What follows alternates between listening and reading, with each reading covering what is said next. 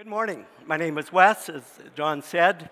Doreen and I have been part of this community with our son Nathan since the launch Sunday in October, and it's been an amazing journey, a wonderful journey. And had an opportunity to speak a few times, and this morning Kevin said, or a couple of weeks ago, he said, Wes, would you be able to preach? And I said, yeah, sure, I'll give it a try.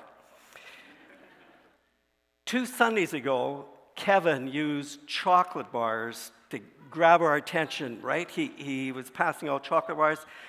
He didn't give me a budget for chocolate bars, but I managed to scrounge together a few dollars, and Doreen went out and bought some chocolate bars. And so they're up front here, but I'm going to use them not to get your attention, but hopefully to keep your attention. So 3 times in the sermon, there's going to be a place where you'll have an opportunity to receive a reward for paying attention or knowing the answer. And so keep engaged, please. This morning, we're back in the Gospel of Luke, and our theme is prayer. I suspect everyone dabbles in it, in prayer. Though I've noticed over the last little while, a few years, that language has changed in how or how we use prayer. People talk about giving a shout out from the universe, or they ask people to direct positive vibes or thoughts in their direction. Another example I found was this: sending love, light, and positive energy your way for a speedy recovery. Christians pray. Followers of Jesus pray, but we're less ambiguous in our prayers, not so vague. Jesus taught us how to pray. He said, "Our Father in heaven, hallowed or holy is your name. Your kingdom come. Your will be done on earth as it is in heaven." This is a prayer that I knew by heart, and it wasn't because I went out and memorized it. It was because we said it so often, over and over again, it just became part of my memory bank. But it's come on hard times. It's fallen out of fashion, maybe because it's not a feel-good prayer, spreading positive vibes across the universe. This was the prayer of a revolutionary leader, teaching his disciples how to fight, how to bring about change, how to disarm empires, transforming their world. This prayer comes against powers seen and unseen that seek to destroy God's good creation. It's a prayer calling for the justice and mercy of God to reign. But I always do this. I always get way too far ahead in my sermon, so we need to pull back, and we'll come back to the Lord's Prayer later. You may be exploring what it means to be a follower of Jesus, and you haven't signed up for anything revolutionary. You simply want to know what does it mean to trust Jesus? And you may have had a few conversations with him, and these conversations we call prayer. Now, some of us have been on this journey for a very long time, and our prayer life has ebbed and flowed, and we might be in that place where we know we should pray, but we're thinking, why? Why do we say the same things over and over again? What's the point? And then there's always a few who are out there who seem to have that direct line to God. You know who they are. They pray with boldness, with confidence, with such faith, and we're envious of them, and we wish we could pray like them. But most of us fall somewhere in between the prayer agnostic and the prayer warrior. I grew up surrounded by prayer. Before I went to school in the morning, my mom would pray with me. I was taught to say grace. Come, Lord Jesus. Be our guest. May this food to you be blessed. Amen. At the end of June, we were returning home from Winnipeg. Our son and daughter-in-law had their first child. He was 6 weeks early, little Ernest, beautiful little boy. But we're returning home. We had driven there, and we're heading up the Yellowhead Highway, number 16. We're going to Dreens, where she grew up, Shoal Lake. But we stop in a little community called Neepawa, Manitoba. Now I have a chocolate bar for someone who knows where Neepawa, Manitoba is and actually has been there, driven through. Linda, come and get your chocolate bar. We stop at the Subway. There was a time where I lived at Subway, but we stopped there, and we had our lunch. And there's a couple who had finished their lunch. They were heading out the door, and we greeted each other, and we got to talking. And in the middle of the conversation, the man said, "I knew you were Christians because you prayed before you ate." I still pray before I eat.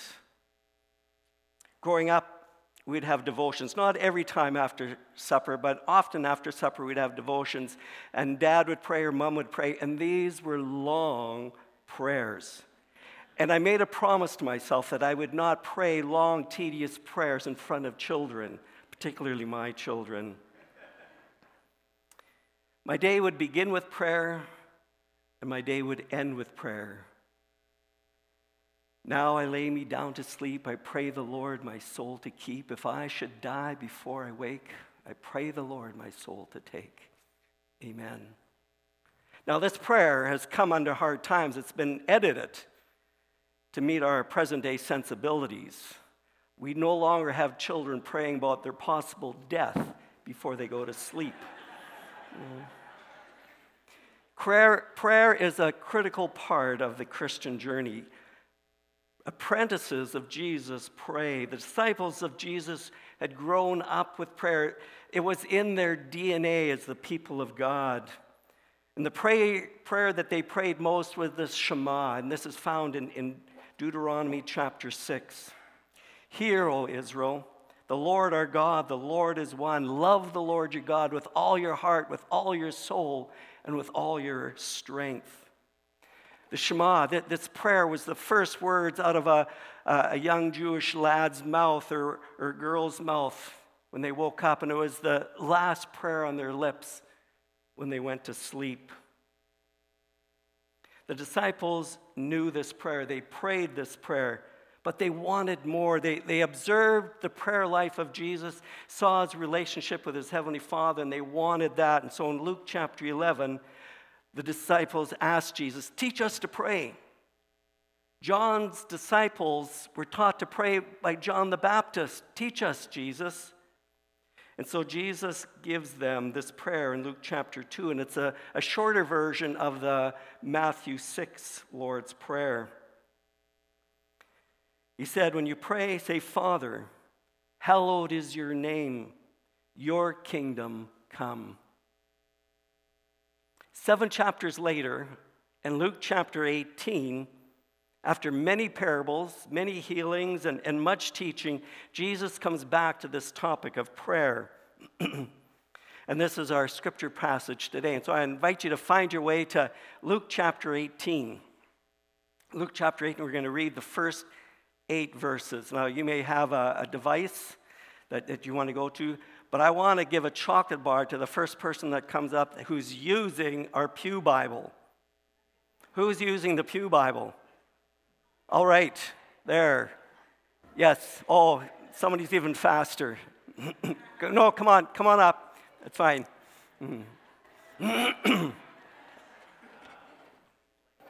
I never use the Pew Bible. I cannot read out of the Pew Bible. It's a young person's Bible. So let's read. Luke chapter 18, starting verse 1. Then Jesus told his disciples a parable to show them that they should always pray and not give up. He said, in a certain town there was a judge who neither feared God nor cared what people thought. And there was a widow in that town who kept coming to him with the plea, "Grant me justice against my adversary." For some time he refused, but finally he said to himself, "Even though I don't fear God or care what people think, yet because this widow keeps bothering me, I will see that she gets justice so that she won't eventually come and attack me." And the Lord said, listen to what the unjust judge says. And will not God bring about justice for his chosen ones who cry to him day and night? Will he keep putting them off? I tell you, he will see that they get justice and quickly. However, when the Son of Man comes, will he find faith on the earth? If you go back to verse 1, we discover Luke does this editorial comedy, and he tells us what this verse is all about, or this parable is all about. He says, then Jesus told his disciples a parable to show them that they should always pray and not give up. Luke clearly gives us the point of the story. There's no hidden agenda to this. There's no truth that lies underneath that the disciples have to pull aside Jesus and say, what were you talking about, Jesus? What was that all about? No, you don't have to read between the lines, dig under the text. You don't have to parse any nouns or verbs. It's there, stated clearly. The point of the parable is, do you want your prayers answered? Keep pestering God. Do you want your prayers answered? Be persistent. Persistent prayer is an act of faith. Persistent prayer is faith in action. And this is the message. This is all you have to remember today. And if you want to leave, you can leave. Persistent prayer is faith in action. Say it with me. Persistent prayer is faith in action. Kenneth Bailey, a leading expert in Jesus' parables, looks at how his parables relate to Middle Eastern life. And he tells a story from 19th century Iraq. There's a judge who's sitting on a raised platform, half buried in cushions. He's surrounded by secretaries and court personnel. The room is crowded. Voices are shouting, trying to be heard. They're pleading their case, trying to have their case brought before the judge. Shrewd litigants are seen on the edge, swaying the court clerks with bribes. And when enough money had exchanged hands, they would bring these cases to the judge. And the judge always ruled in favor of the one who paid the highest bribe. A poor woman who skirted the edges of the crowded room interrupted the proceedings with pleas for justice. She was told to be silent. You're here every day disrupting the court, she was told. And so I will, she cried out, until the judge hears me. She continued for many more days, and finally the judge said, what does the woman want? What does she want? So she told her story to the court. Her only son had been drafted into the army. She was left alone on her plot of land, and she could not till it. There was nobody that would plow it for her. But when the tax collector came, he still demanded taxes, even though she could be exempt. The judge asked a few questions and said, let her be exempt. Her persistence was rewarded. It's uncanny, the striking similarities between this story and Jesus' parable. The judge in Jesus' parable also relents, and he says, verse 4, I care nothing what God thinks, even less what people think. But because this widow won't quit badgering me, I'd better do something and see that she gets justice. Otherwise, I'm going to end up eaten black and blue by her pounding. The word that lies in behind his fear, what he's fearing, literally means to give a black eye.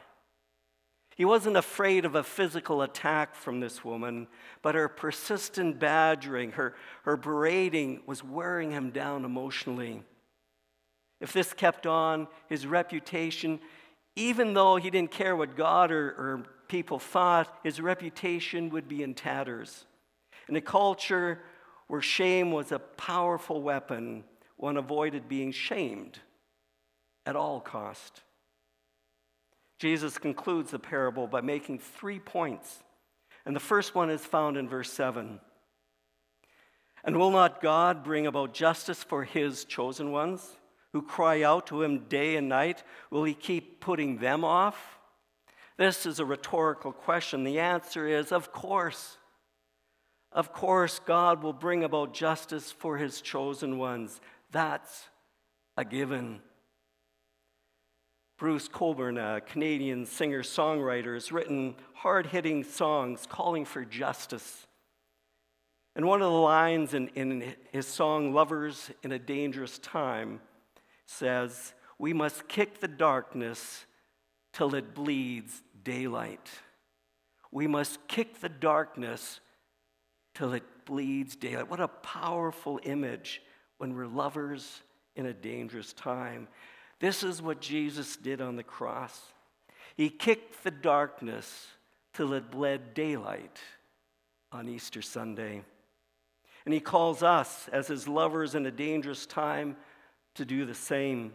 We do it through prayer. We do it persistently praying against injustice. We persistently pray for God's will to be done on earth as it is in heaven. We persistently pray because it demonstrates faith in action. It shows that we trust Jesus. We trust that his death has taken all the injustices, mine, yours, and the world, and he's dealt with them. He's covered them with his blood. His life for mine, his life for yours. This is God's world-righting justice-keeping. The second point Jesus makes is the first part of verse 8. I tell you, he will see that they get justice and quickly. I tell you that he will see that they get justice and they'll get it quickly. Now, there's a tension in this verse because we know that many injustices go unnoticed. Reparations are never made. As Christians, we disagree on what constitutes injustice. We muddle along hoping to get some of it right. We wish God was quicker with his answers, his responses. The children of Israel, they waited 430 years to be freed from the injustice of slavery in Egypt. God's timing is not our timing. It is the right timing. There are times when silence is all we get when we pray. And if you're a results-oriented person, this drives you crazy, and eventually you'll simply go and look for your answers somewhere else. Even Jesus experienced the silence of God to his prayer on the cross. My God, why have you forsaken me? But Jesus kept praying, and his last prayer was, Father, into your hands I commit my spirit. The key comparison in this parable is between God and this unjust judge. And Jesus says, take a close look at this judge. Take a look at him. God is the opposite to this man. Yes, at times it feels like God is not listening, not caring, simply ignoring our pleas. But the opposite is true. The Apostle Paul in Romans chapter 8 reminds us that God is for us. In verse 35, he says, who shall separate us from the love of Christ? Shall trouble or hardship or persecution or famine or nakedness or danger or sword? No, in all these things we are more than conquerors through him who loved us. For I'm convinced that neither death nor life, neither angels nor demons, neither the present nor the future, nor any powers, neither height nor depth nor anything else in all creation will be able to separate us from the love of God that is in Christ Jesus our Lord. I love those verses. Powerful verses. And when life seems hopeless and God is silent, I remember these verses, and I remember his great love for me. And it doesn't matter what I think or feel, he loves me. He loves you. Persistent prayer, however, is required. This is the point of the parable. Why persistent prayer? Because persistent prayer is faith in action. This is what Jesus addresses at the end of the story, the third and final point. However, when the Son of Man comes, will he find faith on the earth? This reference to Son of Man is a title, a designation filled with hope. And Jesus has taken this title for himself, and he uses it over and over, particularly in Luke chapter 17. So when the Son of Man returns, when Jesus returns, will he find faith on earth? Or in other words, will he find people persistent in prayer? This is not a rhetorical question. Jesus is genuinely asking, are you going to be found faithfully praying when I return? Persistent prayer is faith in action. Praying in the face of suffering, in the face of disappointment, pain, and loss is an act of faith. In the end, when it looks like the world is going to the dogs, will we be praying persistently? Because persistent prayer is faith in action. Will we persevere in our praying when our world gets turned upside down? Will we continue praying when discomforts remain? Will we keep praying when the ones we love continue in their disinterest towards Jesus? Will we have faith enough to persist in our prayers when we don't get the answers we need or want? Prayers and prayers come with mixed emotions.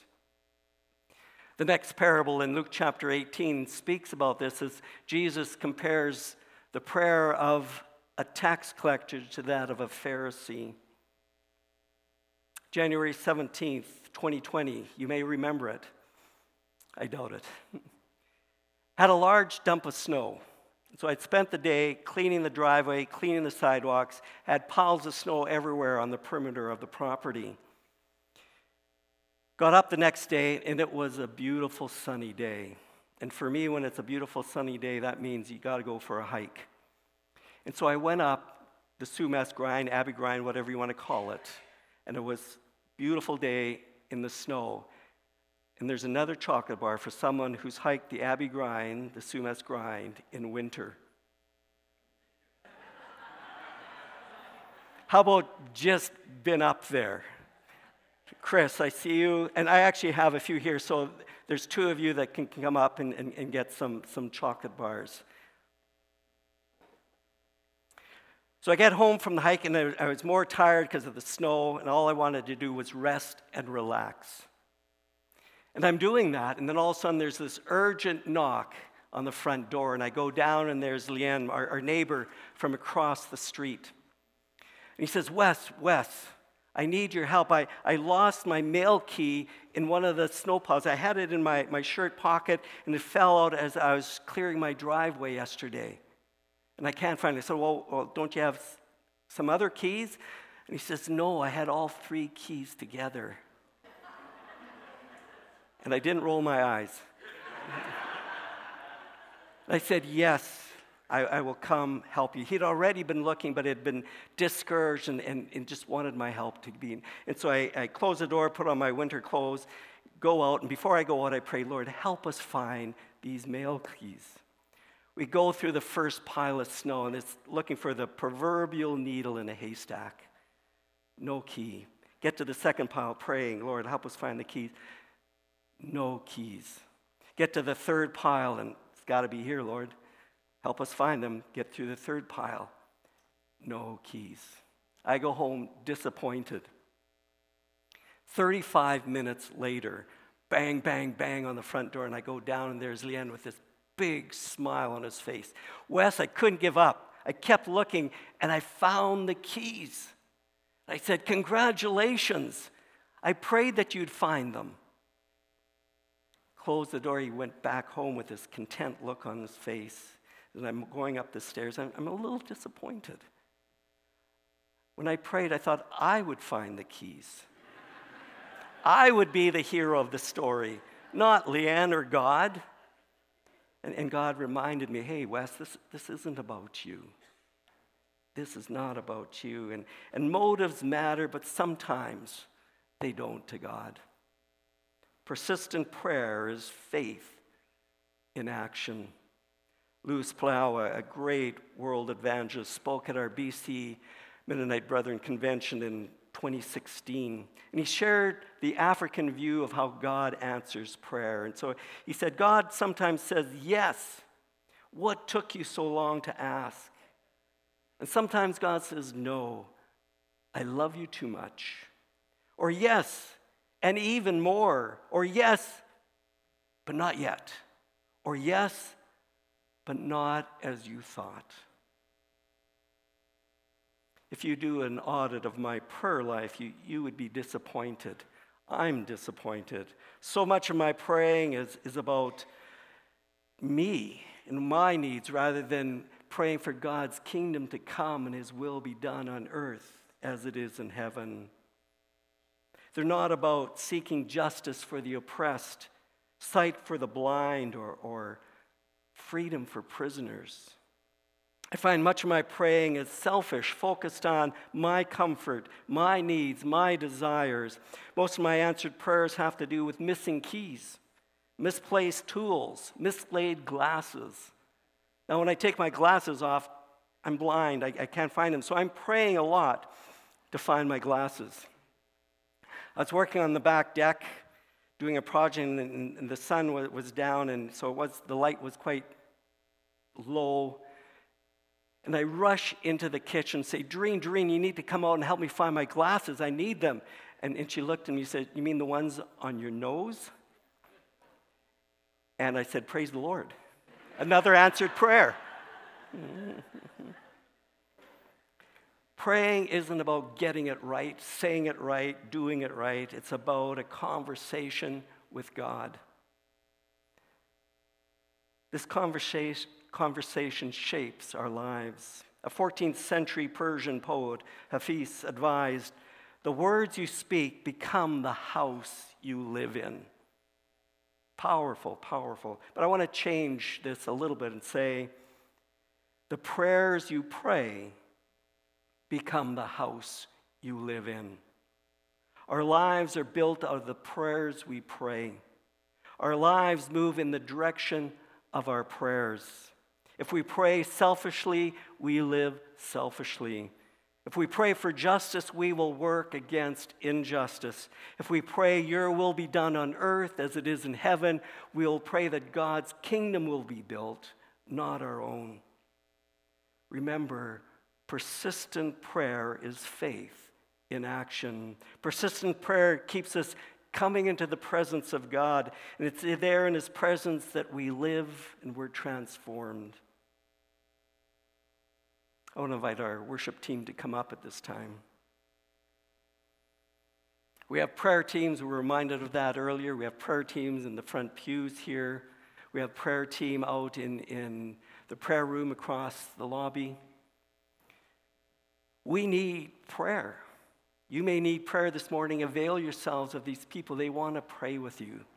They want to be there. They want to help you.